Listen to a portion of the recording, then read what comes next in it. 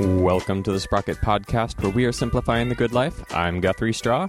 And I'm Aaron Flores, broadcasting from the People's Republic of Portland, nestled in the heart of Cascadia. We are the show that brings you somewhat irreverent conversations about the intricacies of thinking locally with a global perspective and enjoying the best that life has to offer along the way. Covering bicycling, trains and transit, adventures and life hacks, and today, bike infrastructure.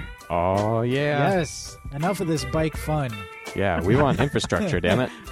We've got Chris Smith in the studio here joining us for... Is Chris part of the 5-time? No, I think working our way there? 4, I think. Okay, cool. I was going to say, I felt like we were... Wait, say that one more time? Number 4. Number 4. Well, we'll have to have you on again. But before we do, we've got a whole episode that you're listening to right now to enjoy. Chris, thank you so much for coming on the show. Appreciate the opportunity to be here. Yeah. What have you been up to? Well, at the moment, I am embroiled in a zoning project. I'm on the Planning and Sustainability Commission, and zoning is what we do, or one of the big things we do. And we are looking at bike parking. And actually, we haven't done that in a comprehensive way since the late 90s. So if you haven't been able to find a place to lock up your bike, there's a reason why. No. You're still working on, 90s planning? That's right. The ratios of how much bike parking you need to have in development when somebody is building a building have not been comprehensively updated since the 90s. We did a few tweaks around 2010 for some things that were really badly out of whack, but we are taking a comprehensive look and trying to make sure we have a parking program that will support the 25% mode share goal that we have for the city. Indeed. And we'll be getting into what we're at, or where we're at, I guess I should say. But first off, let's catch up. What did you do this week, Aaron? Oh. First, I'm first out of the gate. Yeah, I prepared. No, well, Anna was just here. Oh, nice. Yes, it was really nice. You sent... It was kind of a surprise. It was, one of those hey, I might be able to... I've got a couple of days off. I might be able to make it over. Mm-hmm. And then she made it over. Did you show her all the cool places in Portland, since the last time she had been in Portland? This is kind of lame, but we had plans. So, I do the Dungeons and Dragons every Wednesday. Mm-hmm. Today is Thursday. But I skipped yesterday because Anna was in town for one night only, essentially. And we were like, okay, so let's go to a movie. Let's go to dinner and a movie. Yeah, dinner and a movie. We'll do typical date night drama, not drama, but date night stuff.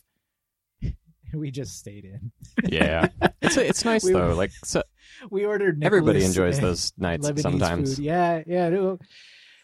And I don't know. There's this part of me that's like, I got to do something with this extra time. I just broke a regular thing that I normally do. I have all this extra time that I should be doing something with it. You did. You had a great night. No, and it was cool. Yeah, it was cool. But we were like, wow, yeah, we're boring people.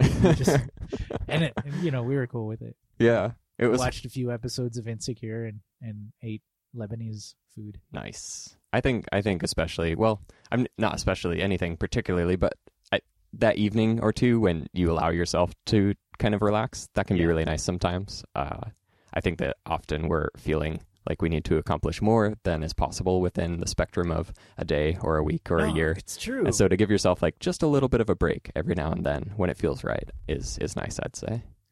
How about the rest of your week? Any other exciting tales, trials, or tribulations? I went on a long-ish bike ride for the first time this year. For the first time in kind of a long time, actually. But we've been fortunate that even though it's been kind of rainy, it hasn't been really cold, and it hasn't been downpour rainy either. And cold for Portland, we're talking 50s to 55, which is not so shabby depending on where you're at right now. And I got a good chance to really test out that jacket that I've fallen in love with. Okay. Ooh, and I'm curious for an update on your 10-speed conversion as well. Oh, it's working great. Okay. I haven't done the small in the front and big in the back yet. I haven't gotten all the way to the very big 42 tooth in the back. Have you done big in the back, big in the front? That's a fun one. No. Not recommended. No. But I do have a habit of staying big in the front now because it's just the two. Mm-hmm. And, I get to some of the bigger ones and you can hear like kind of the chain, not really slipping, but like just sort of really like gripping those teeth. Mm-hmm. I don't know if that sounds familiar to you. Like it's really digging in. Yeah. Like it's really doing the work. Yeah. Okay. And you're like, you realize, oh yeah, I've got another chain ring that I should. Oh yeah, sort of the cross chaining sound. Yes, if you will. Yes. But then you have that moment where you're like at a pretty tolerable pace, and then you flip to the lower chain ring, and then all of a sudden, like your feet are just spinning. Yep. I kind of Flintstone it a little bit. Well, especially on a new bike, that can take a while to get used to. Yeah. I remember whenever I like up or down a chain ring, if it's in the mid to low or low to mid, it seems like every time I wear out one of the Surly chain rings, the person manufacturing the last one that I had is like no longer making what they did before. So you get like a little bit of ramp variation depending on if you're going ramped or not. And then even past that, you're like, it's literally the same teeth, but somehow it still feels a bit different. So it's got that break-in period. Well, cool. Glad to know you got it on there, because that hadn't necessarily been the easiest thing you'd attempted, I recall. No, I had to do a few like I don't know, workarounds. Mm-hmm. Bring out the old sledgehammer. the rubber mallet. Oh, okay. Precursor to the sledgehammer. Right. The sledgehammer is like if the rubber mallet doesn't work. Oh yeah, fair enough. Cool. Well, glad you got that up and running. Yeah, no, it was cool. And, by long bike ride, I should say, I think it was like maybe 25, possibly. Nah, I don't think I made 30 miles. So I'd say that counts. Not super long, but it was long enough for a day. If you consider like the metro area of Portland, you basically would have ridden from one end to the other. Well, so and I did. It's doing pretty good. I started at home, ended like down in Selwood, like so southeast, and then across the bridge and over the south waterfront. Nice. And then up into like northeast. Stopped at Gladys Bikes. Mm-hmm. Got this wonderful that very spiffy cap. Yes. And for anybody who's not heard about Gladys, had a very rough month in December. Bit, yes. Just a little bit of a rough month. Bit. But they're, Leah being Leah, she's like super positive about things and really upbeat. Yeah. Oh, absolutely. We talked Wisconsin lore. Nice. Is she from Wisconsin? She's from northern Wisconsin. Okay. Which is coincidentally where a lot of Anna's flights end up going. And so we started talking about like these tiny towns like Rhinelander and what was another? Oh, Eagle, Wisconsin. These just small towns that have airports that are like kind of federally is it subsidized or mandated? Like these airports have to exist, and so therefore like flights have to go there, and like SkyWest is the fortunate one to be doing these flights. Yeah, definitely. Yeah. Nice. Cool.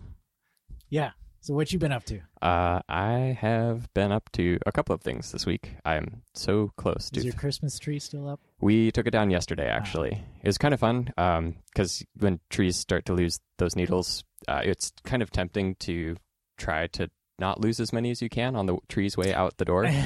So we decided this year instead to just shake all of the needles loose and then walk the tree outside and then have like a little needle pile for Nick to play in. Nick is our cat, by the way. Yeah. And a very, very soulful creature. So Nick got to have a little needle pile. We took the tree out to the back, considering doing like a burn pile in the backyard or something like that. Because we've got some other miscellaneous odds and ends of wood that are starting to pile up. And it's nice to be warm in January if you're outside. So with that, took the tree out and put the tree stand down in the basement for storage to next year, which is something I've never been able to say before. And then after that, I ended up yesterday doing a bike tag event or such. So I'd say that was my biking highlight of the week. And it is for anyone that hasn't done a bike tag before. It's sort of a you mentioned it last episode. Yeah, basically like ride around, discover new places about your city, and we just hit 100 tags as a Portland community. Hey, all right. Yeah, so with that, I think once things got up towards 100, the passion kind of came out of the woodwork, and there were a lot of quick postings. So I'll see if it sort of tails off after the 100 has been hit. But somebody placed a bike what I would call is way the heck down in Southwest. Oh yeah. So roughly like if you were to ride from downtown Portland to the bridge up into Vancouver. It was a long way down there, and basically it's just one of those places where you wind up going up and down a bunch of hills no matter how you try to get there. So it's very rewarding to finally find the spot and to be like, oh, good, this is where I thought it was, because I'm kind of tired right now. You've posted, well, not posted, but you sent us a few pictures. Yeah. Us being Brock and myself. I was live picturing you guys. Yeah, and I was like totally lost at where these places were. You have to kind of know Portland pretty well. Yeah, the idea with it is that you place or you would post photos of Portland's scape, so it has to be accessible to the public 24 hours and has to be a permeable location. So you couldn't post a food cart if that food cart happened to move around the city, because then you wouldn't be able to find that food cart when you needed to. But with that, it's a really nice way for people, if you've been around quite a bit, oftentimes you'll recognize the places. I sort of scrolled through the history, and I think I recognized maybe like 35 to 40% of them. So there's definitely a really good potential to explore the city in a directed way that's a way which you haven't done so before. And so for me, this was one of those places where I've been down in that area before, but not necessarily to this spot. And there's like no cheating as far as like how you figure it out. Like if you figure out where it is, you figure out where it is. Or if you know where it is, you know where it is. Well, I guess precisely. There's a manifest, but there's no map or route. Yeah, the rules are basically like, did you find it? Great, go for it. So with that, the poster had included a sign that was kind of like bent into the side of the bridge structure, and I was able to... That was your clue? It at least gave me a cross street, and so I was able to work from there. And so I don't know if it's cheating technically. Most of them in the past week, I've been like, oh yeah, sweet, I know those places, but then somebody retags it. So we'll see. I'm actually very excited to see who grabs this one, because it'll be a chance to go somewhere new. The first to tag? What you would do is, if you find a posting and it's most recent for the one that you know its location, you would go to that location, take a photo of yourself, or not yourself, but you would take a photo of your bike, and then you would, during the same ride, during the same session, go somewhere else and post a new photo as well. So it has to be basically uploaded as two. You can't really cheat and be like, haha, I found it, and then like, now I'm going to take a week to decide where I want to put this. It has to be done at the same time. So I think what I have really enjoyed about it is just having a way to explore Portland in a fashion in which I've not done so before. So yeah, it was fun. That wasn't all of my week, but that was a part of my week. Also, like one chapter mini story away from refinishing Joe Kermasky's book. Great. The Metal Cowboy. And if you've not read that book before, Joe was a guest on the show a couple of episodes ago, or if you haven't read it in a while, I still really get a lot out of it. So I've been very happy for that. Upon the writing of Metal Cowboy, that was like several years ago, and he was a guest at that time too. So, yeah. There's a plethora of Joe Kermasky episodes you can check out at thesprocketpodcast.com. Oh yeah. He's a fun one to have on. Yes. Excellent. Well, speaking of fun people to have on, booyah, and policy, which I always find fun, is Chris Smith. So Chris, catch us up. Give us the lay of the land of sort of what is happening in terms of Portland's bike parking circa 2019. Sure. So I'll actually go back to 2010 when we did the last bicycle master plan, which called for a whole bunch of things. Obviously, a protected bikeway network, which we're slowly chipping away at producing. But one of the things that you need in order to really get to a high mode share, 25% is our goal for all trips in the city, is good end-of-trip facility. So if you don't have a secure place to put your bike when you get to your destination or to store in your home, it's going to be a lot harder to adopt cycling as the preferred mode. So bike parking had its own section in the Bicycle Master Plan, and there are a number of components to that. So let's talk a little bit about the types of bike parking. First, distinguish parking in the right-of-way, the streets that PBOT maintains, versus in private settings. So PBOT does the corrals and the staples on the sidewalk. We're all familiar with those. This project is not about that. That's got its own separate goals in the Bicycle Master Plan. This project is about what happens in private development. So once you get past the edge of the sidewalk to the building, what are we building in terms of bike parking for visitors and employees or residents? So in private development, there are two kinds of bike parking, short-term and long-term. Short-term is typically a visitor to, a business. Somebody might come over to visit you for a few hours at your home. And then long-term is typically a resident or employee. Somebody who's going to have their bike probably there for 4 hours or longer, overnight, or store it. So we're looking at both the long-term and short-term parking in private development. So when a new building goes up or when a significant redevelopment is done to an existing building, what are the standards? And we focused on a few different areas. First is just to make sure there's enough bike parking. So if we look at the mode share goals and how many trips we think a given use type is going to generate. So we've got a big table with all the different use types from parks to schools to private residences to warehouses. We got it all covered here. And for each one, there's sort of a calculation of how much space do you have for a person, whether that's an employee or resident, and then get from the square footage of the building back to a number of bike parking spaces. So that has been comprehensively revisited. 2 different standards, and this is an interesting topic that we'll want some feedback on. And I should start with a disclaimer that my chair would like me to make, which is that I am speaking as one Planning and Sustainability Commission member. I do not speak for the commission. Yes, but noted. This will be coming to the commission in a couple of weeks, and we'll talk about what the testimony opportunities are. So one of the more interesting ideas is that, there is history and I think a belief that we're going to see higher mode shares in the inner parts of the city than we're going to see out at the edges, right? And I think we know that, the cycling network in, say, inner Northeast is a lot denser and easier to use than, say, out past 122nd, right? In some cases, just because the streets are further apart. Out in East Portland, it's a little bit harder to get around. So there's an assumption that there'll be a lower mode share in outer East and in Southwest. So we've done 2 different standards, one for the inner neighborhoods and one for the outer neighborhoods. Basically, let's start with the residential standard. If you live sort of inside 82nd, we're going to have 1.5 bike parking spaces for every living unit in multifamily residential condos, apartments. And if you're out past that, then it would be 1.1 per living unit, so a little bit lower.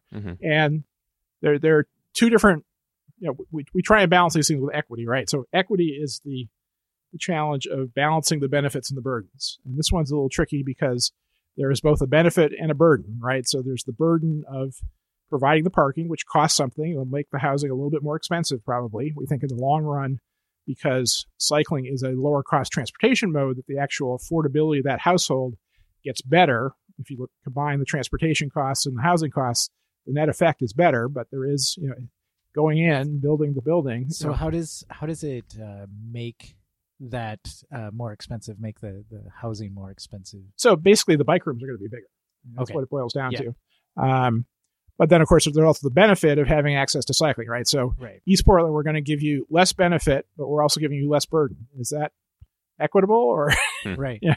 Right. And so it may be a higher monetary burden on one end, but you're saving more money by not driving. The benefit over the long term is you have access to lower cost transportation. Yeah. Right. So how do we balance that? If we think people are going to be riding less, and maybe is that the wrong concept? We should be investing to make sure people can ride as much in East Portland as they do in the inner neighborhoods, although that will cost more because the infrastructure isn't as advanced and we have issues like the street spacing to work on. So I expect some discussion at the commission on that point. So so first question is just, how much parking and updating those ratios based on the 25% mode split goal. The last time this was done in the 90s, the city's mode split goal was 10%.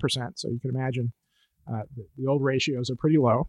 And we find that in some places like downtown, they're already overbuilding what we would ask for. But my concern is not, say, so much for the software developer who works in Big Pink, because if he or she wants bike parking, somebody's going to build it for them, right? It's a competitive market. Yeah. I worry about the line cook at a fast food joint out on 82nd, and if he or she can't bike to work because they know their bike's going to get stolen, that's a problem, right? Yep. So we want to make sure we're taking care of everybody.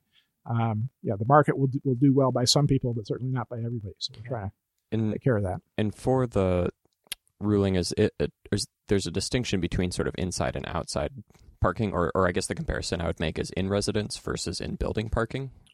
Right. So that's probably going to be one of the big discussion points, is where in the building do you put the parking? Do you put it in a bike room, or do you put it in an individual apartment? And it's kind of an anomaly of Portland's old code that you were allowed to put it in the apartment. Mm-hmm. Most cities don't allow that, but we did for some reason. And some developers have put a lot of parking. So if you're required to have 1.5 spaces for every unit, if you put one of them in the unit, hang a hook on the wall, then you only have to do the 0.5 in a bike room somewhere. Yeah, so you get a small bike room. All our survey research says people don't want bikes in their apartments; they want them in a bike room. Oh, really? Well, yeah, I feel like I'm the odd one out here. So I'm on that same page. Like, yeah, well, I think there are cases. Somebody's got. Of course, I'm past the 1.5. Somebody's got a multi-$1,000 carbon fiber racing bike. They're probably not going to leave it in a bike room. They'd put it in their apartment. So I think being allowed to have a bike in your apartment is one issue. But saying that's the only place you can put it. I mean, we've seen situations where they put the hook over the bed or over a couch in the living room. It just doesn't make any sense. Right. And then people get their damage deposit chewed up because they have to bring a muddy bike into the apartment. Right. So they wind up ruining the carpet. Handlebars like rub up against walls or door jams. So we've actually done. Peabody has done survey research, and the strong preference is to put. I think for people who commute with their bikes, put the bike in a bike room. Interesting. So there was pushback from developers on that. So this proposal kind of tries to split the baby a little bit, and it says that up to 20% of the parking can be provided in units, and the rest has to be in bike rooms. It doesn't have to be one big bike room. It could be many small bike rooms distributed through a building. And that number previously was 50%, correct? No, that number before was 100%. 100. Okay. Yeah, Gotcha. you can put it all in individual units if you want. Now, practically, you can't do that, but some developers were putting one in every unit basically as a way to get to the goal. Gotcha. Now, the 50% number you mentioned comes from affordable housing. So okay. Yeah. The affordable housing developers basically said, hey, we're poor. We don't have a lot of money. We can't afford to do this. And the Housing Bureau in part advocated for them. And we got 50% allowance in affordable housing buildings. So 50% of the bike parking could be in the unit. Okay. We think that, or I think, I won't use the we because I'm speaking for myself, You're good. but that's basically creating second-class bike parking for people in affordable housing. Sure. I don't think that's fair. I mean, my mind went directly to that. Like, why can't they also have the 1.5? Right, and they are most in need of affordable transportation options, right? So quite often, right, we're giving the people who need it most the worst bike parking. Mm-hmm. So I expect that will be a big topic of discussion. Speaking of bike parking, has the process mandated any safety or sort of design considerations for said parking as it's implemented? Because one of the things I think that immediately comes to mind is just the number of bike parking spaces which have been broken into in Portland, which is, for me, a big reason why I really like being able to bring a bike inside. Right. So there are a number of security standards in this version of the code. So the bike rooms have to be secured. So they have to have they're separately locked. If it was off a parking garage, that door from the parking garage has to be locked. There has to be lighting. It has to be protected from the weather, which wasn't always the case in the past. So you could build a fenced-in cage, external to the building if you wanted, but it would have to be covered. And down like Gleason near 20th, there's a complex that it's essentially it's essentially a cage for bikes. And I'm like, often I look at that complex and think like I would never do that. I would never leave my bike out. That's a case where they had to retrofit it afterwards, right? Because that's an old apartment building, historic apartment building. But they'd have to cover it, right? So that's part of the standards. It does have to be protected from the weather, so you have to have a roof. Okay, there is a roof. Right. Yeah. So there are standards. You have to be able to get the bike to the room without going over steps or anything, basically either level or ramped or by an elevator. So we want to make it easy to use. In fact, so security is one big issue. The other is ease of use and then sort of efficiently parking bikes. So one of the statements in the comprehensive plan that we did recently that goes to bike parking is we want to have parking for a variety of bicycle types and a variety of levels of ability for users. So taking that last one first, once we increased the ratio to 1.5, which we did in the central city about 10 years ago, instantly all the bike parking was vertical wall racks, right? Because that was the most compact way to get the bike parking in. And not everybody can lift a bike onto a vertical wall rack, right? So one of the things this code says, if your total parking... Not every bike is even able to be lifted. Right. Like if you've got a cargo bike. Yep. Yeah, I made the jump to an e-bike this year, and that thing's 57 pounds. I am not putting that on a wall rack. So one of the things the code says is that if you have requirement for more than 20 bike parking spaces, then 30% have to be horizontal. Okay. And that could either be a staple or it could be the bottom level of a 2-story stacker. So a variety of ways you can achieve that, but 30% of the parking has to be horizontal. And because we know that there are cargo bikes and Bach-Feets and longtails out there, 10% has to be provided with a larger footprint. So the basic bike footprint is 2 feet by 2 feet by 6 feet. In some cases, with staggering on wall racks, will let you get down to 18 inches, but basic footprint is 2 feet by 6 feet. 10% has to be a larger footprint, 3 feet by 10 feet. So there will be a place for people to park those bigger bikes or with trailers. We know that's going to be important. So ease of use, big issue. We have standards about lifting bikes. So if you're going to use a 2-level stacker, it has to have a lift assist. So you don't have to lift the bike up and put it on the top. Nice. It has to be one where you roll it up and then there's a lever. Right. That kind of like you see approach. them at some department stores that have the 2-level. Yep. Yeah.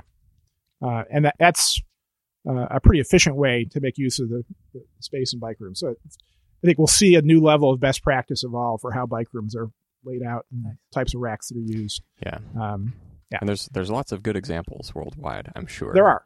Yeah. This might be a bit of a rabbit trail, but is there a standard of materials used for hanging or mounting bikes?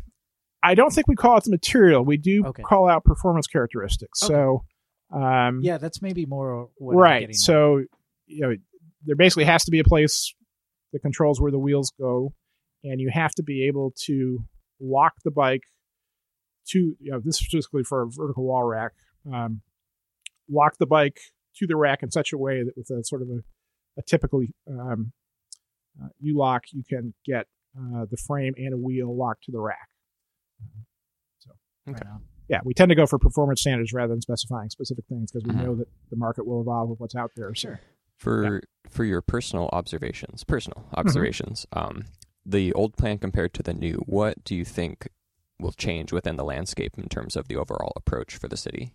Or what do you see changing in what would be effectively a positive direction as opposed to its current course with the new changes? So I think what you get now is bike rooms are hit or miss. So some people build great bike rooms and they're easy to use, and some people build bike rooms that you can't get to. When you get there, the racks are such that they're not really usable. So I think what we'll get is a more uniform standard of usefulness for the bike parking, as well as an adequate quantity to achieve our goals. So in the new construction, the parking should no longer be a constraint on whether people bike or not. They'll have adequate choice to be able to make that happen. There won't be infrastructure in the way until they get on the street, and then we got to work on the lanes. Yeah. In terms of, and this is just off to the side a little bit, it was very curious to see when the Nike Biketown racks went in terms of the public sphere. I was surprised to see that a couple of public bike parking places had been removed and then replaced with. That was a big to-do for a little bit. But it feels like it's gotten back into a good spot in that regard. Yeah, I think PBOT came back in and put corrals nearby in some cases. I think where clearly there was an imbalance in distribution between the private and public bike parking. PBOT was pretty respectful about that. For the proposed zoning code change, I see there's one that also mentions increased options for space-saving racks. So you were talking about unified standards. Does that mean that there would be sort of 3 standard approaches as opposed to whatever somebody can source? So, as I mentioned, the basic standard, if you're just doing a staple on the ground, is 2 feet by 6 feet. Once you go to vertical wall racks, then you have the opportunity to stagger in one dimension, right? So typically one bike is higher, one bike is lower, so the handlebars aren't bumping into each other. And at that point, we let you get down to 18 inches between bikes. And I think with some of the double layer stackers, you can actually stagger in 2 dimensions, so they're offset a little bit, and one's a little higher, one's a little lower. Oh, yeah, okay. And I think there's one case where we let you get down to 17 inches. But again, it's performance driven. It has to have the right kind of staggering before we let you get that narrow. Okay. But yeah, we are sensitive that we're asking for parking for a lot of bikes, right? So you got a 200 unit apartment building, we're asking for 300 spaces, and 30 of those are going to be 10 by 3, and another 90 are going to have to be horizontal. So we know we're asking for a lot, but it's important to meet the city's plans for where we want to go in terms of sustainability and affordable transportation. But we don't want to make it onerous where we don't have to.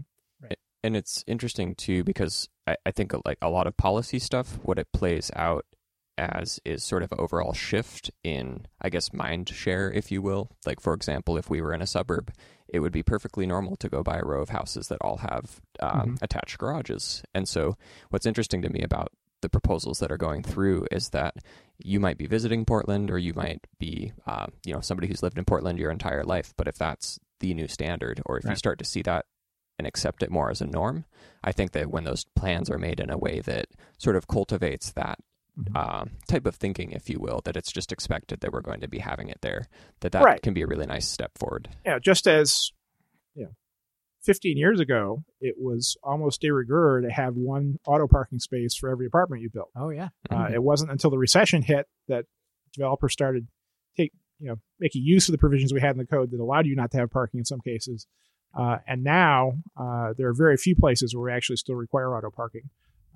Lenders and others are still requiring it, and some developers are see a market need to have it. But we're talking about requiring bike parking now. It wasn't that long ago that we required auto parking, which is many times more expensive. So it's a little bit of an interesting political challenge. A lot of cities who did their bike code did it at the same time as the auto parking. So, okay, you don't have to build this auto parking, but you do have to build this bike parking. And the developers look at that and say, we're going to save a lot of money. Great. We gave away the auto parking long ago, and now we're asking for bike parking. That was probably a mistake. Cart and horse scenario. Right, but we're going to remind those developers that, we don't make you build that auto parking anymore, so, people have to move somehow, so if they don't do it on bikes, maybe we should bring back some of that auto parking. For the overall project itself, do you think that there have been areas which Portland's been able to learn some really unique lessons from other cities or municipalities in their approach to this? Yeah, we studied a number of other cities in going through this. We had a stakeholder committee that worked on this for a better part of 2 years. So Cambridge, San Francisco, Vancouver, Los Angeles, a few other cities are actually out there ahead of us. So we're playing catch up a little bit. They're playing bike tag. Right. But bike parking tag. But, this is not just Portland being Portland. This is a good idea that other cities have figured out. Have adopted this before us. So in terms of private, like, this is mostly like with like apartment complexes. Now, okay, I'm pretty far behind as far as my knowledge of building codes and whatnot, but that wouldn't necessarily include like some of the older, what am I trying to say? Like the courtyard apartments, some of those. Right. So again, doesn't affect existing buildings unless you're remodeling. So, once it goes through a remodel, and there's a dollar amount, and it has to be a remodel with a significant dollar price. It can't just be spiffing up the carpets. You have to spend a lot of money. You have to spend a certain percentage of the value of the building, real structural before stuff. Before this kicks in. But that's an interesting point, because we have a simultaneous zoning project where we're re-legalizing the duplexes and triplexes and quadplexes. So, and what's interesting is the economic analysis shows that where those are going to get built, and it's like 24,000 units over 20 years, so it's not insignificant, will be some of the best biking neighborhoods. It's typically the Ring, around downtown in the inner neighborhoods is where the economic modeling says that people will have the incentive to do the triplexes and quadplexes. And the way this code is currently written, I think it's an issue we'll be talking about is where the trigger is. It's defined for multi-dwelling development, which, as the code currently stands, is triplexes and up. So if you're doing a single-family house or duplex, this doesn't kick in, and we figure you're going to put the bikes in the basement or wherever you'll have a shed. But once you get into the denser types, starting with 3 units or more, then this code kicks in. Has there been? Because I imagine that's a whole different bureau or group altogether, right? Like as far as housing and developing. Well, in terms of the zoning rules, same commission. Same commission. Same commission. Yep. So we're doing the zoning for this just proves infill. My sort of lack of knowledge as far as zoning and whatnot. Yeah. So we think of at least for residential zoning in 3 big buckets. So there's sort of the single dwelling, which is a house or duplex, maybe an ADU in the backyard, and then the multi-dwelling, which is where you get into small apartment, 10 units, that kind of thing, and there's a little gray area in between, and then there's full-blown multi-dwelling where you've got hundreds of units, and then mixed use where you've got both residential and then typically ground floor commercial. So this will really affect all of those except for those single-family and duplex buildings.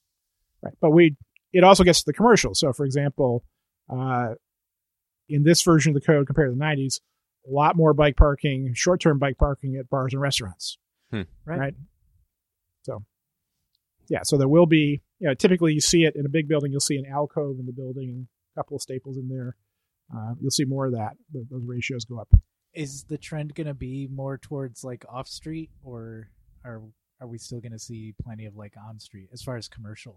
So for the visitor parking, the short term, short term. The base case is it should be incorporated in the property line, right? So either you have a carve out in the building, or you do it some other way that you've got one of those alcoves that you're fitting, or if you've got a courtyard in a building you're building, you put the visitor parking there. If you absolutely can't do that, if your building literally goes the whole lot line, which some development does, it's very dense. You can pay into a fund, and PBOT will put more corrals and staples out on the street instead. But in general, we don't let private developers use the public right of way for free. If you're going to shift your burden, out to the public right of way, we're going to make you pay for that. But there is a in lieu of fee in this proposal and current practice that lets you do that. There's also, I think it was, I was reading it was 2 to maybe 3% of, I guess, private individuals choose to do bike parking in one or on their own dime in terms of something that's not zoned or coded or such. But one of the interesting things was PBOT looking at having better ways for art and design and sort of that function meets, I guess, aesthetics, if you will. So is that something that the city sees going to an increase or something that would increase over time due to that component? Well, I think there's a challenge. Or not the city, but you personally. We've all seen we've all seen the art racks out there that look great and are next to impossible to gosh, it's so park a bike heartbreaking. at. Right. It's so heartbreaking. I want to love you, but instead I'll Instagram you and continue on my way. Right. So, so you can still do that, but you have to meet the standards. So for the short-term parking, it's typically, again, the 2 foot by 6 foot footprint and 2 points of contact, and it has to be easy to lock the frame and a wheel. So if you want to be artistic, you can still do that. Then great, but just because it looks pretty doesn't mean we're going to take it. Right. There's a dentist's office in town. I haven't tried to lock my bike there, so it may be possible, but it's 2 toothbrushes and then metal dental floss between them. And it looks pretty secure, but those toothbrushes, I'm like, I don't know if my lock is big enough to get around them. Oh, yeah. Yeah, especially if you're playing the small lock game in an effort to try to make your bike not theftable by certain means, but also others. It's a fun cat and mouse game. Yes. I think some of my favorite ones are the ones that look big enough, so you go right for them, and then you realize, that it's, maybe 5% wider diameter or such, and you just get so used to the P-bar racks after a time that you kind of naturally are inclined to go that direction. When it's larger than, or you're talking about with the toothbrush, it can be a bit defeating at the moment. You want to love them. You want to. You want to love to. them. You want to. It's hard. You give it the good old you gave it a try. And pat all on the back. apologies to this dental office. I actually don't know who This you are, is but XYZ Dental located at. I have no idea, but I just see it occasionally. Mm-hmm. Yeah. All apologies to you. You tried. Mhm. So great. Yeah, there's an optometrist in my neighborhood who has a rack shaped like a pair of Yes. eyeglasses. I haven't personally tried to luck up to that one. Hmm. I do want to mention a couple other things that we've Yeah. done to ease the burden on developers a little bit. So, one is to make sure that the bike rooms don't detract from how much building they can build. So, the typical way we describe how big a building can be is what's called floor area ratio, which means if you have a building that has it's 2 stories and it uses the whole footprint, that would have a floor area ratio of 2. You're basically getting 2 times the footprint of the building site. So bike rooms don't count towards the floor area ratio. So if we say you get X number of floor area ratio, you don't have to count your bike room in that. So, so that's a freebie. We've also said in remodeling cases, if we had required you to put in auto parking when you first built the building, you can convert that to bike parking to help meet the requirements. So, we're trying to be balanced. Yeah. Mm-hmm. Well, and I think that's interesting to ease the burden or maybe sort of take away some of the barriers to the developers because they're going to be the ones that are going to be building this parking. Right. And once that parking, it's kind of if you build it, they will come. Once that parking is there, then more people are going to be apt to using that. There's sort of not 2 schools necessarily exclusively, but that thought of you can make something easy to do, or you can make the thing that you don't want to happen harder. Right. We do both. Yeah. We have both of those in our toolkit. Yep. On the make it easier side, one thing that PBOT does and has done for a number of years, but they'll update, is they do a bike parking manual. So they'll basically tell you, this type of rack works really well. This is how you can lay out your bike room. So they are trying to make it easy. So those are best practices as opposed to requirements, but they try to guide you through. Mm-hmm. Should say that we've been talking about this as sort of an unadulterated good, right? But there are folks out there who don't quite agree with us. So PBA has written. No way. I don't believe it. PBA has written a letter, for example, that says well, this is a wonderful idea. The Portland Business Alliance. Those folks, yes. our good friends over there. It says, this is a wonderful idea, but have you noticed that the bicycle mode share has plateaued around 7%? So why would we ever build all this bike parking? Because no one's ever gonna bike again. What's after 7%? That's it. I'll keep it brief. One thing that's very interesting is I just would feel like the knee-jerk response to reply, well, if you stop trying to keep car mode share up, then it would be above 7%. You're kind of shooting yourself in the foot and then complaining that you got shot from also, a certain perspective. Have you ever noticed how bad traffic is on NATO? On NATO Parkway. I'll leave it at this. I was very sad when Better NATO went away this year. It's somehow heard extra this year. It goes away every year after. Well, it's the consecutive cuts. We've been cut 4 times now. Cuts. So I don't want to single out any particular group. Sure, but I do want to point out that was me singling them out.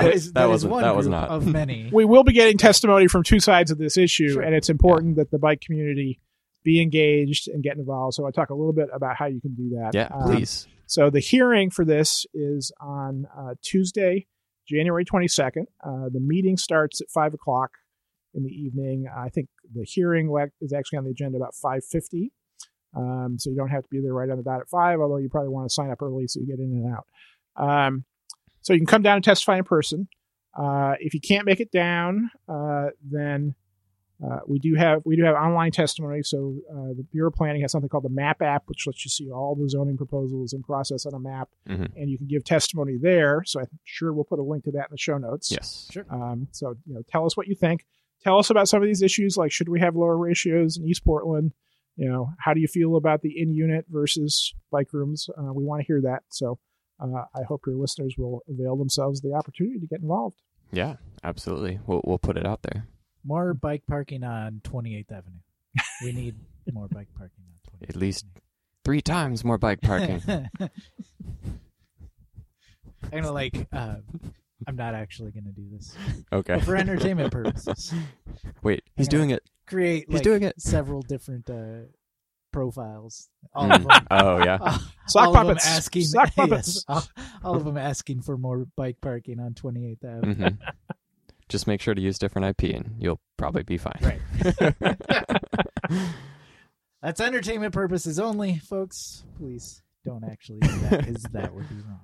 Yes. That would actually be really wrong. Yeah. Not just in the That would. in the tame kind of wrong that we also don't. I think it would taint the civility of the civic process. Yes. Don't do that. Don't do that. Cool. Well, anything else that you would like to talk about, or I think we have hit the key let points us here. know? So, thank Okay. you. Wonderful. Well, I'd like to ask, in terms of rides or getting out and on your bike, you mentioned you got a new e-bike. How has that been for you? That has been great. I got it last summer. And, I sort of had to have lots of rationalizations to do it, because I've been thinking about getting an e-bike for a long time. But What were these rationalizations? So one was that I would get my partner out riding, because she's not really a cyclist. And obviously, anytime she tries, she can't keep up. I have to ride really slowly. I figured, well, this will equalize things, right? So get her on the e-bike. I'll be on my regular bike. Was worried that, I'd get less exercise as a result. So I sort of justified, well, I use it to haul the groceries from the grocery store, and sort of those cargo uses. It's actually a mid-tail cargo bike, e-bike, okay. Yeah. which I got, by the way, from the e-bike store on Rosa Parks. I'll give a plug to those folks. And it's just been a joy. Nice. So I still use my old Trek quite a bit when I'm doing sort of an exercise or recreational ride. I do try and ride regularly for exercise. But basically the pattern is that if I'm on my bike to go get somewhere, I'm on the e-bike, because I just get there so much faster and more easily. It's actually easier to deal with traffic if you can accelerate a little bit more. Give it a little boost. Yeah. Yeah. Yep. So I am thoroughly enjoying it and using it quite a bit. Nice. And I haven't really got my partner to ride it yet. That's okay. 1 out of 2 ain't so bad. But it's great for the groceries. Yeah. Well, it's interesting. I'm trying to remember where I came across this. I think it was about a week or 2 ago. Someone was talking about basically reduction of barriers. And I think that the e-bike, just from a mental standpoint, is for such a large portion of people who wouldn't otherwise be biking, I feel like it really is just kind of like the best tool that's come along to reduce from saying, well, I'm going to take the car because of X, Y, or Z. But if you have an e-bike and you know how enjoyable and how quick and convenient, and these days, like, I'm just going to say seamless to integrate into that pattern, provided you're, less than 5 miles from your destination, maybe up to like 8 or 9, depending on how much time one has in the day. I think they just offer such a nice proposition point. If you're not really into the car thing, or you have that times where you don't want to time out public transportation, I have become an e-bike advocate, and I started as one of the biggest skeptics. And it's just been kind of a fun journey. I was curious if you had any like preconceptions going into it, because you mentioned just sort of feeling that loss of something by transitioning. Right. Have those fears come to pass? It's interesting, because I'm riding my Trek less. I'm definitely biking more total miles. Less of them are on my non-e-bike. I'm also, I think, pretty clearly using the car less. I don't own a car, but my partner does. I would borrow hers for errands or whatever, and I'm doing that a lot less. Probably also biking now some trips I would have done on transit in the past. So my bicycle usage overall is definitely up. Yeah. How about traffic flow? Have you felt that you're more within it on an e-bike, or that? I guess because some people think, e-bikes in terms of speed and general. I've seen both sides argued for that one. Yeah, I mean, I still use the greenways a lot, but or the buffered lanes. But there are cases where if the best way for me to get somewhere is to take the lane for a few blocks, I am definitely more comfortable doing it on the e-bike than I would have been on my regular bike. Oh yeah, that makes sense. Yeah, there's less disparity between the two speeds. Yep. Indeed. Cool. So, my experience with e-bikes have pretty much only been with cargo bikes, but I gotta say, just having that little like quick boost, especially if the starting block boost, is great. especially when you're in that shared zone. Like I feel like I'm able to get up and out of the way a lot faster than I would on a standard bike. Yeah, my bike has 4 levels of assist, and I usually ride in the second one from the bottom. They call touring. Okay. But yeah, if I have to take the lane somewhere, I'll put it in turbo and oof. Yeah. Boom. Easy peasy. Cool.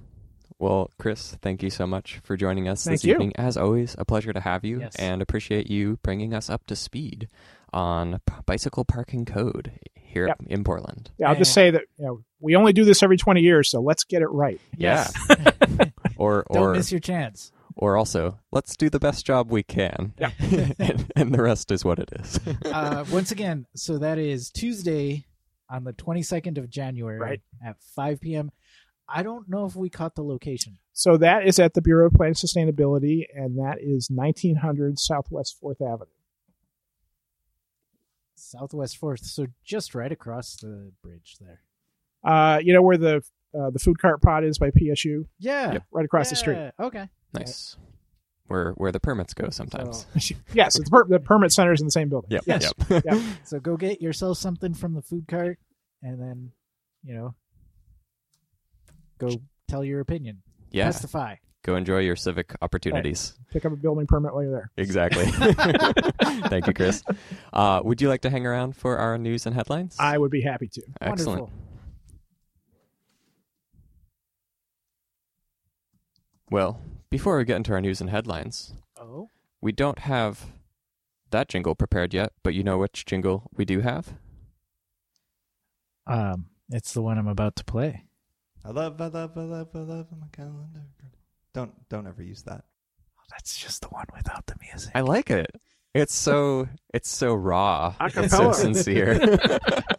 I hit the wrong one. So that was so what it nice. reminded me of, actually, before we get to our calendar, Yes. it reminded me that sort of soft fall off from his enthusiasm is close to what Tim might pronounce our sponsors. Lionheart. Exactly. Yeah, I can see Kombucha. where that originated out of. You get the genesis of the progression. So, thanks as always to the beer mongers on Southeast Division and 12th. yes, indeed. And I am having a wonderful Brew Doctor. I always want to say Dr. Brew, but hey, Brew Doctor is cool too. Kombucha of the love flavor. And I've called I don't it know if it Dr. Brew tastes for a long time. oh yeah. Yeah. I don't know if it tastes like love, but it definitely tastes like a tasty kombucha. But you love the taste? I would say I like the taste. I'm still getting in. It's nothing against this particularly. I just don't know if I've had enough kombucha to tell. Okay. So when I reach that point, I'll let you know. We'll do an update. What are you having, Chris? I'm enjoying an Old Town Brewing Pilsner, which has a subtitle of Pre-Prohibition Lager. So Ooh. I guess this has been around for a while. Pre-prohibition, yeah. Yeah, that bottle sat on a shelf somewhere for a very long time. Courtesy of the beer mongers for you. Aaron, what are you drinking? Oh, yeah. So I mentioned Lionheart. That is the Heroes Blend, the dry kombucha. Not sweet, not sugary. I love it. Excellent. All right, and now to our calendar. The second Thursday of every month is the Joyful Riders Club in Minneapolis. The second Friday of every month, the Boston Bike Party. Also, the second Friday of every month, the Indianapolis Bike Party. Also the second Friday of every month, the East Bay Bike Party. The last Friday of every month, the Baltimore Bike Party. And every second Sunday of every month, right here in Portland, the Corvidae Bike Club Ride. Caw-caw-caw! And Hey, our calendar's a little short. Yeah. If you have an event that you would like us to talk about, please get in touch with us at thesprocketpodcast@gmail.com. call or text 503-847-9774. Oh, he rattled that off by memory. It's getting there. 1 year later, and I'm finally nailing it in. Man, that's a lot sooner than I think it was just this year that I've learned. I was doing my But I knew it. flashcards before the show. So. We have upcoming Filmed by Bike tour dates and also a call for entries. And this is a personal call because I'm the one who gets to first see all of those wonderful entries. Submit your film by January 20th to be part of the collection. We have upcoming... I would love somebody to have submitted their film because they heard it from us and somehow like work a personalization to you. Like, Yeah, hey, Guthrie, I mean, if they wanted to. I know you're gonna. The nice- I know you're gonna view this. The nice thing is I get to, no matter the personalization, I always get to say, well, it's the judges who choose the films. That's true. So send whatever you'd like to say. I do read them.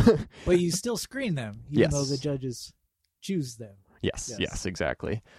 So with that, also on that note, I found Mrs. Carfree's Vimeo page during our outreach, and I was like, hey, you should submit one of these films if you want to film by bike. But it was just, small world in the bike film world at times. That's funny.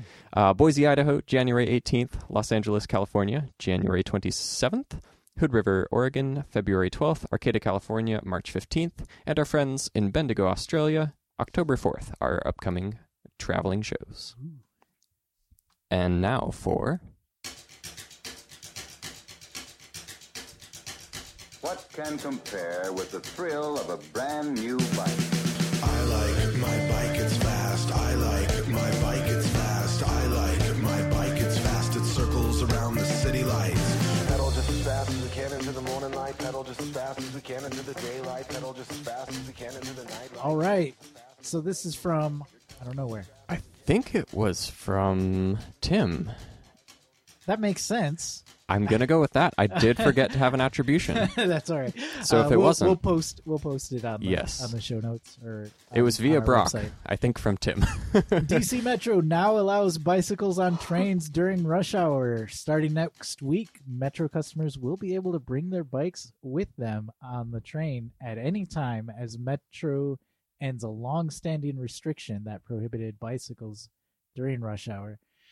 And I gotta say, I didn't know that was a thing, and I'm very surprised that was a thing. I have tried to do a bike trip, like flying to DC, only to realize that the flight would cause me not to be able to bring my bike, like, the direction I wanted to at the time that I wanted to. Yeah. So... Like, you'd have no way to get it from the airport to where... I could go, but the bike would have to stay. Therefore, I would miss, like, a 4-hour chunk. Oh, God. That's terrible. I'm very happy to hear that, because then you could fly in and connect a couple of dots and take Metro wherever you gosh darn wanted to. I think Brock also mentioned, too, that this was one of his major gripes with Boston's transportation system. Oh, really? Yeah. Boston has a ban on there. The rush ban. I don't know. This is so surprising to me that, like, these much larger cities that I would figure have I don't know, just by virtue of them being larger, better public transit infrastructure or public transit options, that they have this ban on bicycles. Well, it seems to be something that's lifting, and I don't know if I clipped this exact part of the article, but to my understanding, it was either in the 70s or the 80s, there were no bikes allowed whatsoever. And then there was a brief change. Well, there was a change in that, and people were allowed to do, I think it was one bike, but only during a very restricted period of hours. And so to me, it seems that perhaps the DC authority has started very conservatively and then sort of moved that post over the course of time. So I view that as a step in the right direction. Wow. And in that regard, with the improvements that they're doing to the Metro, they go on to say that some of those improvements to the rails via what cars they're going to be running over them now have allowed that change to be a little bit more feasible. Okay. Chris, is there a requirement for TriMet, our local bus or whatever, is there something imposed onto them by the city for like how many bikes? There's a requirement for bike parking at transit centers and light rail stations. Yes. Okay. Yeah. And I'll say, I'm is old it enough. 1.5 per. No, it's something like 30 spaces at transit centers, a little bit less at light rail stations. But I'm old enough to remember when TriMet first put the racks on the buses. Oh, yeah. And before you were allowed to use them, you had to watch an instructional video and get a permit that you had to show to the driver. Down to their offices. That's right. Right. So the normalization of cycling is an ongoing process. Wow. I would love if somebody's listening and they still have their permit somewhere. Ooh. Their little, I can put my bike on the lost bus mine a long permit. time ago. Huh. I would love to see a picture of that. Post your picture. Wow. Twitter and Instagram at Sprocket Podcast. It conjures memories of the first time I put a bike on a TriMet bus, because it can actually be a pretty nerve-wracking experience. Like if you've not done so before, I feel like if you ride the bus any amount of time, you definitely see a wide variety of approaches to that. But what becomes old hat after 10 times is a little bit hard to approach it the first. So I wonder if there's that person out there that really was like, oh, thank goodness, I can watch a video, I can get permitted, like I'm going to be so pro at this, and then got sad when it was taken away. Probably not. But if you were that person, let us know. I wonder if you could still watch the video. Ooh. Somebody must put it on YouTube. Oh, I'm sure. I love some of the releases from like Fairless Square or the older TriMet videos. Those can be fun to take a dive on sometimes. From Pathless Pedaled, Why We Decided to Stop Traveling Endlessly, a YouTube video that we won't be able to play on the podcast, but we do recommend. Link to it. Yeah. And if you've not heard, Pathless Pedaled has gone a little bit away from blogging and a lot more into a YouTube channel and weekly/daily video production. Yeah, no, they're kind of diving into the podcast game. Booyah. I mean, I don't think that's misspeaking. Like that, what they're doing is kind of podcasting or is podcasting. Yeah. I think Russ put a feeler out about what's the appropriate download count per week is to start looking for sponsors or such. We find that our generous Patreon donors, have been our best sponsors in addition to the Beer Mongers. So thank you for your support over the years.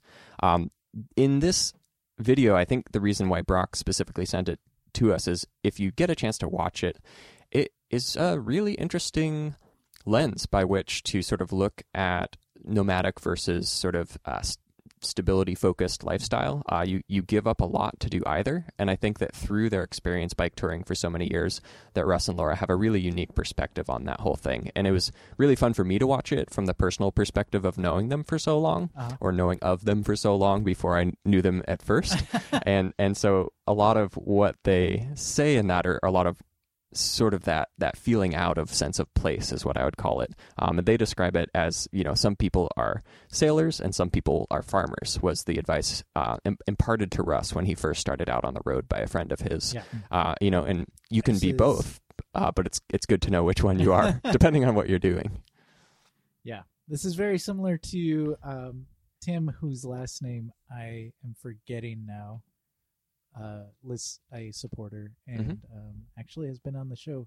So I'm sorry I forget your name, but mentioned like the farmer explorer kind of metaphor as well. That there's people who are out there that they need to travel. Gotta scratch the itch. They gotta scratch that itch, and there's people out there that just need to be like. I don't want to say static, but like more in one place. Yeah. I feel like with that comes a really nice way to dive in and show sort of an intentionality towards community. And I feel like, especially in a digital age, that's something that can be sort of nebulous at times. Sure. And so one really great way to go towards that or to work towards that is to stay in one place for a long period of time. I personally find myself about 60% in each category, and that the 60% sort of overlap between 40 and 60 there. I like the idea of having a base of operations. Okay. I love travel. I love going to places. I've done a lot more more standard travel than actual bike travel in my life. But regardless, the thing I seek out most, no matter where I go, is like, okay, so where is like headquarters? Where are we going to like do all of our planning and stuff like that? Yeah. And then we're rarely actually at that place for more than just like sleeping or eating. Or it's almost like the place can exist even in a state of mind, but you need to have a place. Yeah. Interesting. Yeah, even camping, you go out and camp, like that spot is your headquarters for the night, or it's my headquarters for the night. Yeah, indeed. If you've not watched the video, if you've done any stretch of bike touring, it's totally worth a watch. Yeah, it's worth your 7 minutes. I think I would describe it as very sage-like advice from Russ. So. And Pathless Pedaled, we wish you all the best. I know, like, whatever you guys decide to do, just going to be amazing at it, because that's what you guys do. Yeah. They already are. Yeah. Cool. Well, that brings us to the end of our headlines section.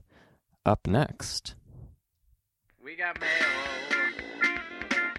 Hey, we got mail. And Tim Mooney via Twitter writes in, local business asserts pressure, claiming its parking is more important than bike lanes. Crying smiley face. Well, I don't emoticon. So like, what do these So- emoticons mean?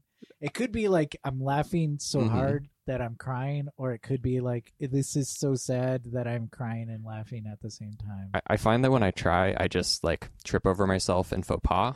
Like the eggplant symbol, I probably sent to at least 30 or 40 different individuals before my roommates, who also received my eggplant text. Because I'm like, oh, well, we're going to throw a pizza in, we're going to throw a plate, we're going to throw an eggplant. Like, we're just like getting all the things that one would eat together because we're talking about dinner. Right. That makes sense. So I've Well, taken my hat out of that particular ring. On the subject, be careful how you use the peach as well. The peach? Yeah. No fruit is safe, nor vegetable. Fruits or vegetable not safe. Yeah. Yeah. So That's hilarious. so it goes. This is a bit of a tangent, but the new theatrical or movie version of Fahrenheit 911, not Fahrenheit 911, sorry, that's 451? Yes, Fahrenheit 451, the Ray Bradbury novel, starring Michael B. Jordan. It's kind of plays off the emoticon culture. Really? Yeah, it's Yeah. pretty cool. There's I appreciate emoticons to the degree that they can be sort of looked at as a facet of society, and the way that emoticons have sort of evolved from the smiley, like colon, like left or right left bracket. I still like using those occasionally. Oh yeah, I stick to those. I'm old school. There's a certain level of Yeah. creativity involved with those. Well, it's interesting to me because like you could actually have emoticon languages, and that's a thing. Oh yeah. So just where it's going, I don't know. But keeping up on the journey at certain points has been enjoyable. And no more eggplants to anybody. But Oh yeah, so Tim Mooney, sent us a back to tweet. Tim Mooney. He sent us this tweet with his. It's a link. I don't think we'll be able to get to that. Well, I don't think no, we will. No. So I did a bit of reading on this But, one, yeah. and essentially there's a proposed bridge that will go over the train tracks and the TriMet station that's down near 12th and Division, very close to our sponsor, the Beer Mongers. And so what the content or what the consternation is, I guess I would say, is the business in question is, as long as I was looking at the right business, a cinema supplier. And so if you look at any major budget motion picture film that's produced in the Pacific Northwest, if it's rented south of Seattle and north of San Francisco, they probably came out got of their there. camera equipment from this person. So the only like bone I would throw in this case is that there are definitely going to be 18-wheeler trucks that are trying to get access to that space from time to time, because they're going to be loading up a whole production suite and taking it somewhere across Oregon or the Pacific Northwest. And so I think that maybe in this case, I hesitate to throw that company completely under the bus, because I Sure. think that they probably have some rational concerns. That being said, what I am a bit upset about is they didn't necessarily come out of the gate, from my impression, about being willing to work with the situation, or maybe find something that could be construed as a middle ground. I was gonna say, like, is there room for compromise here? Yeah, I think Yeah. there is, and I think there probably will be. But maybe it didn't get out that gate that way at first. I see Chris nodding his head. Yeah, so if you have thoughts, there's Twitter. But yeah, I will wait and see and monitor. Hopefully it will be resolved without fuss, and we'll get to watch cool films and also have good bike. have excellent bike infrastructure. I often go down to like a numbers game of like, well, how many people would use that bridge versus how many vehicles would need to pull into that parking lot. But that's just me. Versus how many films are we gonna miss out? Exactly. Anyways, It's hard to see it if it wasn't shot on a camera. So there is that argument. We have Scoot news from Brock. Scooters are now allowed in bike lanes and on the street in Denver. You can only use them on sidewalks if street speed limits exceed 30 miles per hour and no bike lane exists. But it's there. yay! I'm like all in on scooter as well. Yeah. I was kind of like, I wouldn't say I was on the fence. I was pretty pro scooter. I feel like we came out of the gate pretty early on like a pro scooter decision. Yeah, it's compared like, to I like some this, but let me wade in. Yeah. You know, and now I'm diving in the deep end. Mhm. I still haven't ridden one, but I'm all for it. Well, it's kind of funny because we were talking about e-bikes earlier, and I can honestly say if I've not had that if I'd not had that much exposure to e-bikes and e-biking, I probably would have come a lot harder down on scooters. Yeah. So I think that actually shifted my perception a bit on the issue. This would be a great survey of like pro versus anti-scooter people and how much experience have they had. As correlation too. Yeah, if there's a correlation. Yeah. I would be curious to see. I think for me, it definitely, like once I saw an e-bike making sense, why wouldn't an e-scooter make sense? Right. Like they're both great tools for urban travel. The e-bike deals with potholes a lot better. Yeah, exactly. No 700C wheels on the scooter. That is for sure. I have seen some people take some tumbles, but you weigh that. I guess you weigh that social cost against the benefit, and for me, e-bikes come out ahead, or e-scooters as well. We've got news from Noah S., who is planning to visit Portland. And he says, I've been a listener for a few years now and discovered your podcast via Tim Mooney. Thanks, Tim. Yay. And Pedal Shift. I live in Chicago and am into cycling, hiking, and enjoying life. I play the banjo and sing on a couple of old-time jazz bands. That's awesome. So he's looking to do an itinerary. I've got a banjo for you if you ever miss it while you're in Portland. Nice. We can jam a little. Get the banjo hookup. Yeah. He's soliciting a little bit of advice, I think, from us, but I feel like our listeners are pretty savvy as well. Yeah. I think they can chime in to us, and then we can send it on. If you write us more letters that we can read next week. I sent him a big, long email. Oh, did you? Okay, cool. I had a reply pending, so I'm glad. Hey, here's some things. By the way, Noah, you could not be visiting Portland at a better time. Mm-hmm. June? Yeah. Pedalpalooza? He asked if there were any bike rides. You are a lucky man. Yeah, there will be bike rides. There will be bike rides. Maybe even some bike rides Name you didn't your expect. Interest. We can have a Noah bike ride. Yes. A Pedalpalooza ride. Like you wanted bike rides, you get bike rides. I'm just visiting Portland bike ride. Ooh. And if there's not, boom, it's going to happen now. Yeah, get some fresh ideas in there for Pedalpalooza. Anyways, listeners, do you have any advice that we should pass along here to our friend Noah? He says a trip to the beer mongers. Excellent. On the itinerary. Like to rent a Brompton. Clever Cycles, of course. Multnomah Falls. I came down not super hard, but I came down quite opinionated on it. Not against. I feel like Multnomah Falls. When you should visit. Yeah. Sorry, I didn't mean to interrupt you. Multnomah Falls, I think just by nature of living close to Multnomah Falls, like you kind of are forced into an opinion one way or another about it. Like you've definitely got to draw that line somewhere. Yeah. And I had asked you if it was possible to bike out to Multnomah Falls yet, because I know there was still some closures along that. Yeah, area. To my understanding, and I'll caveat this with, I might be wrong. I feel also as though I saw that they had opened the stretch between Multnomah Falls and Vista House. I could be wrong about that. So great. But I think that is the last update I saw. There are still closed sections, but I believe, to the best of my knowledge, that they're further east. Right on.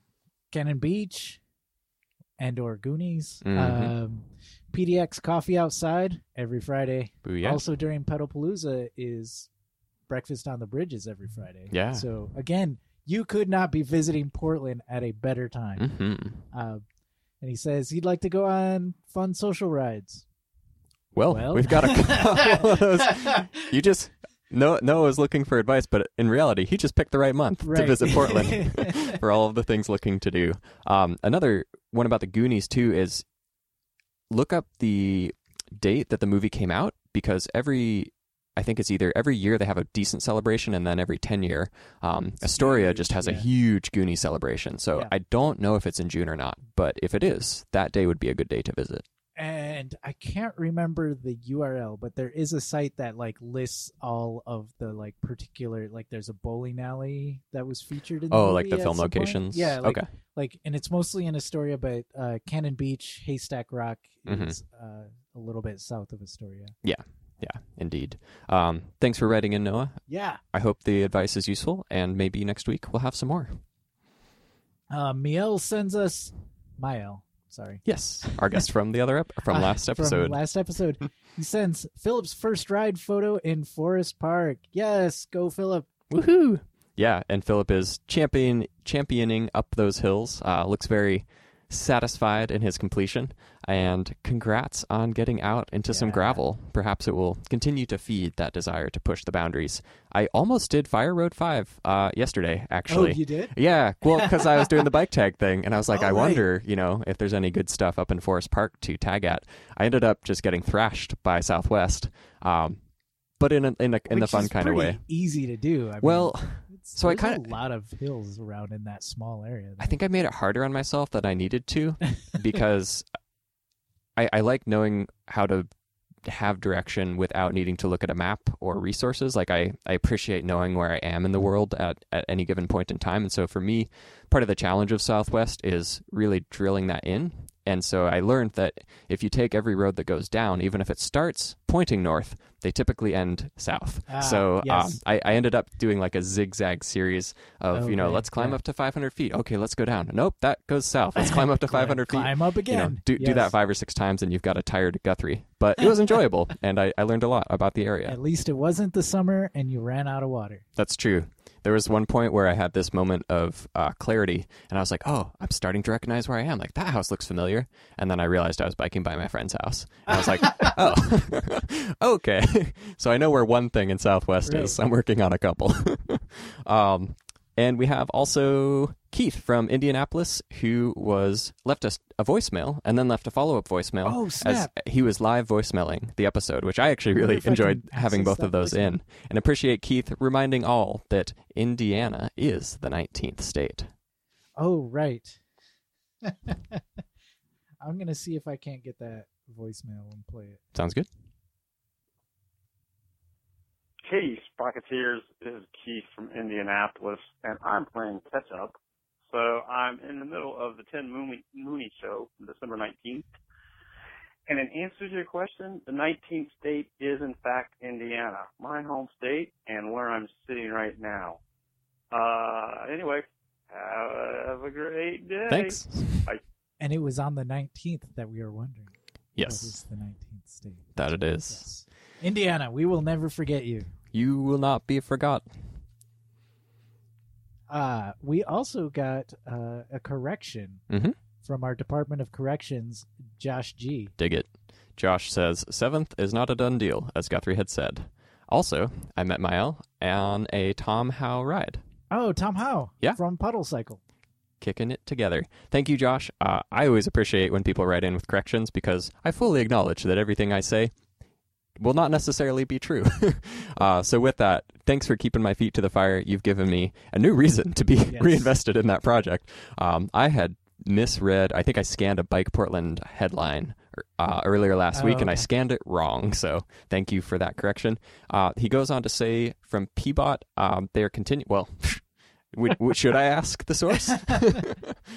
They're continuing to meet with neighbors and community. They're co-hosting focus groups and working with Safe Routes to School to identify safety needs in the affected districts, and appreciate ongoing participation. So if you're interested in participating in the future of a bikeway on Northeast 9th Street, you can go to portlandoregon.gov/transportation and type in L2W. That'll put you on the project. All right. We got a text message that is not on the notes here.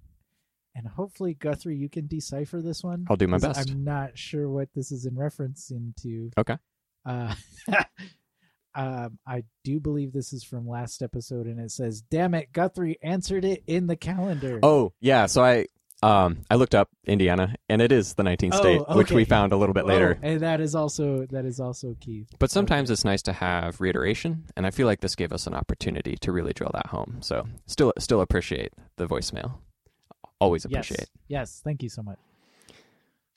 And lastly, for our mail, we have Bike Life in Japan via Paul. It says, greetings from Tokyo, Japan. I wanted to let you know that you have another listener in Japan. I have to be honest, though. Yeah! I don't listen to every episode. I don't either. Because hearing about all of the cool bike stuff in Portland gets a bit depressing when I think about all of the cool stuff that I don't have here. I am a regular listener of the Pedal Shift Project. It's only slightly less depressing than the Sprocket Podcast. I love that anecdote. That's our new tag, by the way. Slightly the Sprocket Podcast. New sticker. Slightly less New depressing. I heard. Thank you. Or more. I guess we're more depressing than the Pedal Shift. Something, right?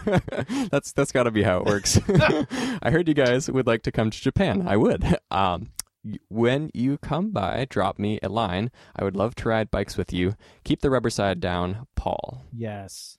Paul, I've got a friend who lives in Japan right now, who also lives in Tokyo and just moved there 3 months ago.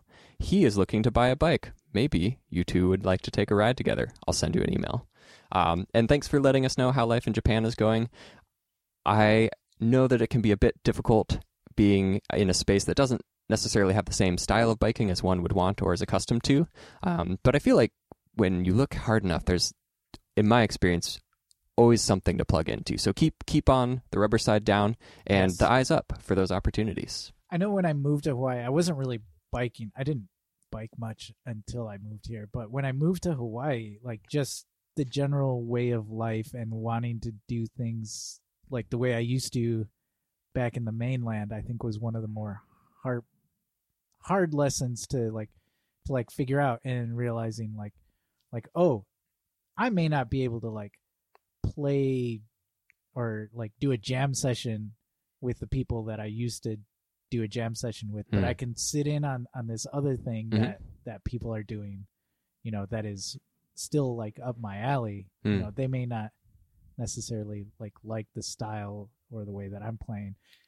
I guess what I'm trying to say is it may not be in the way that you're used to looking, but if you look hard enough, I guess I'm just repeating what you just said. I'm so sorry. You're totally good. I was enjoying the ride. Yes. You're good. Yes. Well, in that case, we both agree. Yes. You can't bike Portland style in Tokyo. Yeah. Is what I'm trying to say. Create Tokyo biking scenes that you want to see. Yeah, keep on keeping on, Paul. We're thinking about you. And now, Brock's suggestions are long rides, neat, cool destinations, and bikey people groups. They exist. They've got to exist. Yes. Indeed. And if you get really, like you want to bike no matter what, I hear there's some really nice folks who cook a darn good rice meal and might just invite you in. Of Tokyo, just a ways. But it's one of the things that I've been looking to is getting to Tsukuba from Tokyo, because that's sort of the closest airport there. Yeah. So, anyways, I might have some advice for you, but also you can make it. You can do it. Well, we've reached the end. Thank you once again, Chris, for coming on the show. Thank you very much. Yes, always enjoyable to have you. Always informative. You talk about like being corrected, and the upside of like someone sending in a correction or like finding out you're wrong is like, oh, I've learned something.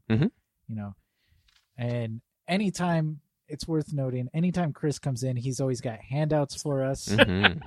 You go not back. necessarily homework assigned, but I go home and I like read these, and then I go down the rabbit hole of infrastructure, and I realize like how little I know. And again, like the upside of that is like then I'm learning something. We come away more informed and better for the experience. As always, thank you, Chris. Happy to educate you. Shall we play the outro? Yes. Let's do it. The Sprocket Podcast is produced at Stream PDX Community Audio Studio thanks to the generous support of OpenSignal. Our website is thesprocketpodcast.com. Email to thesprocketpodcast@gmail.com. Call or text to 503-847-9774. Hey, you cheated and read it. Twitter and the Instagrams at Sprocket Podcast. I actually tried to look away, and yet I couldn't. Thanks to Ryan J. Lane for our theme music. Hurt Bird for our headline sounder. Marcus Norman for graphic design. And thanks to our sustaining donors, Logan Smith, Shadowfoot, Katharina Mellengard, Wayne Norman, Ethan Georgie, Eric Iverson, Cameron Lean, Richard Wazenski, Tim Mooney. Thanks for writing in. Yes, thank you. Glenn Kubish, Matt Kelly, Eric Wise, Todd Parker, Dan Gebhardt. Todd Parker was the guy that I was thinking of earlier. There we go. Thank you, Todd. Dan Gebhardt, who's a time traveler. Dave Knows.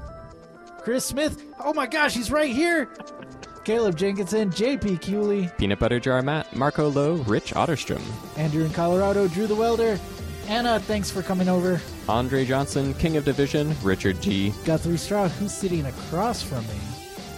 Oh, yeah. Aaron Green, author of We Were Like Sons and founder of the Reed Granary. Campsite, Mac Nurse David, Nathan Polton. Chris Rawson, Rory in Michigan, Michael Flournoy. Jeremy Kitchen, David Belay, Tim Coleman. Harry Hugo, EJ Finneran, Brad Hipwell. Thomas Scato, Keith Hutchinson, Ranger Tom. Thanks for the mail, Keith. Joyce Wilson, Ryan Tam, Derek Wagner. Jason Oftenberg, Microcosm Publishing, David Moore. Todd Grosbeck, Chris Barron,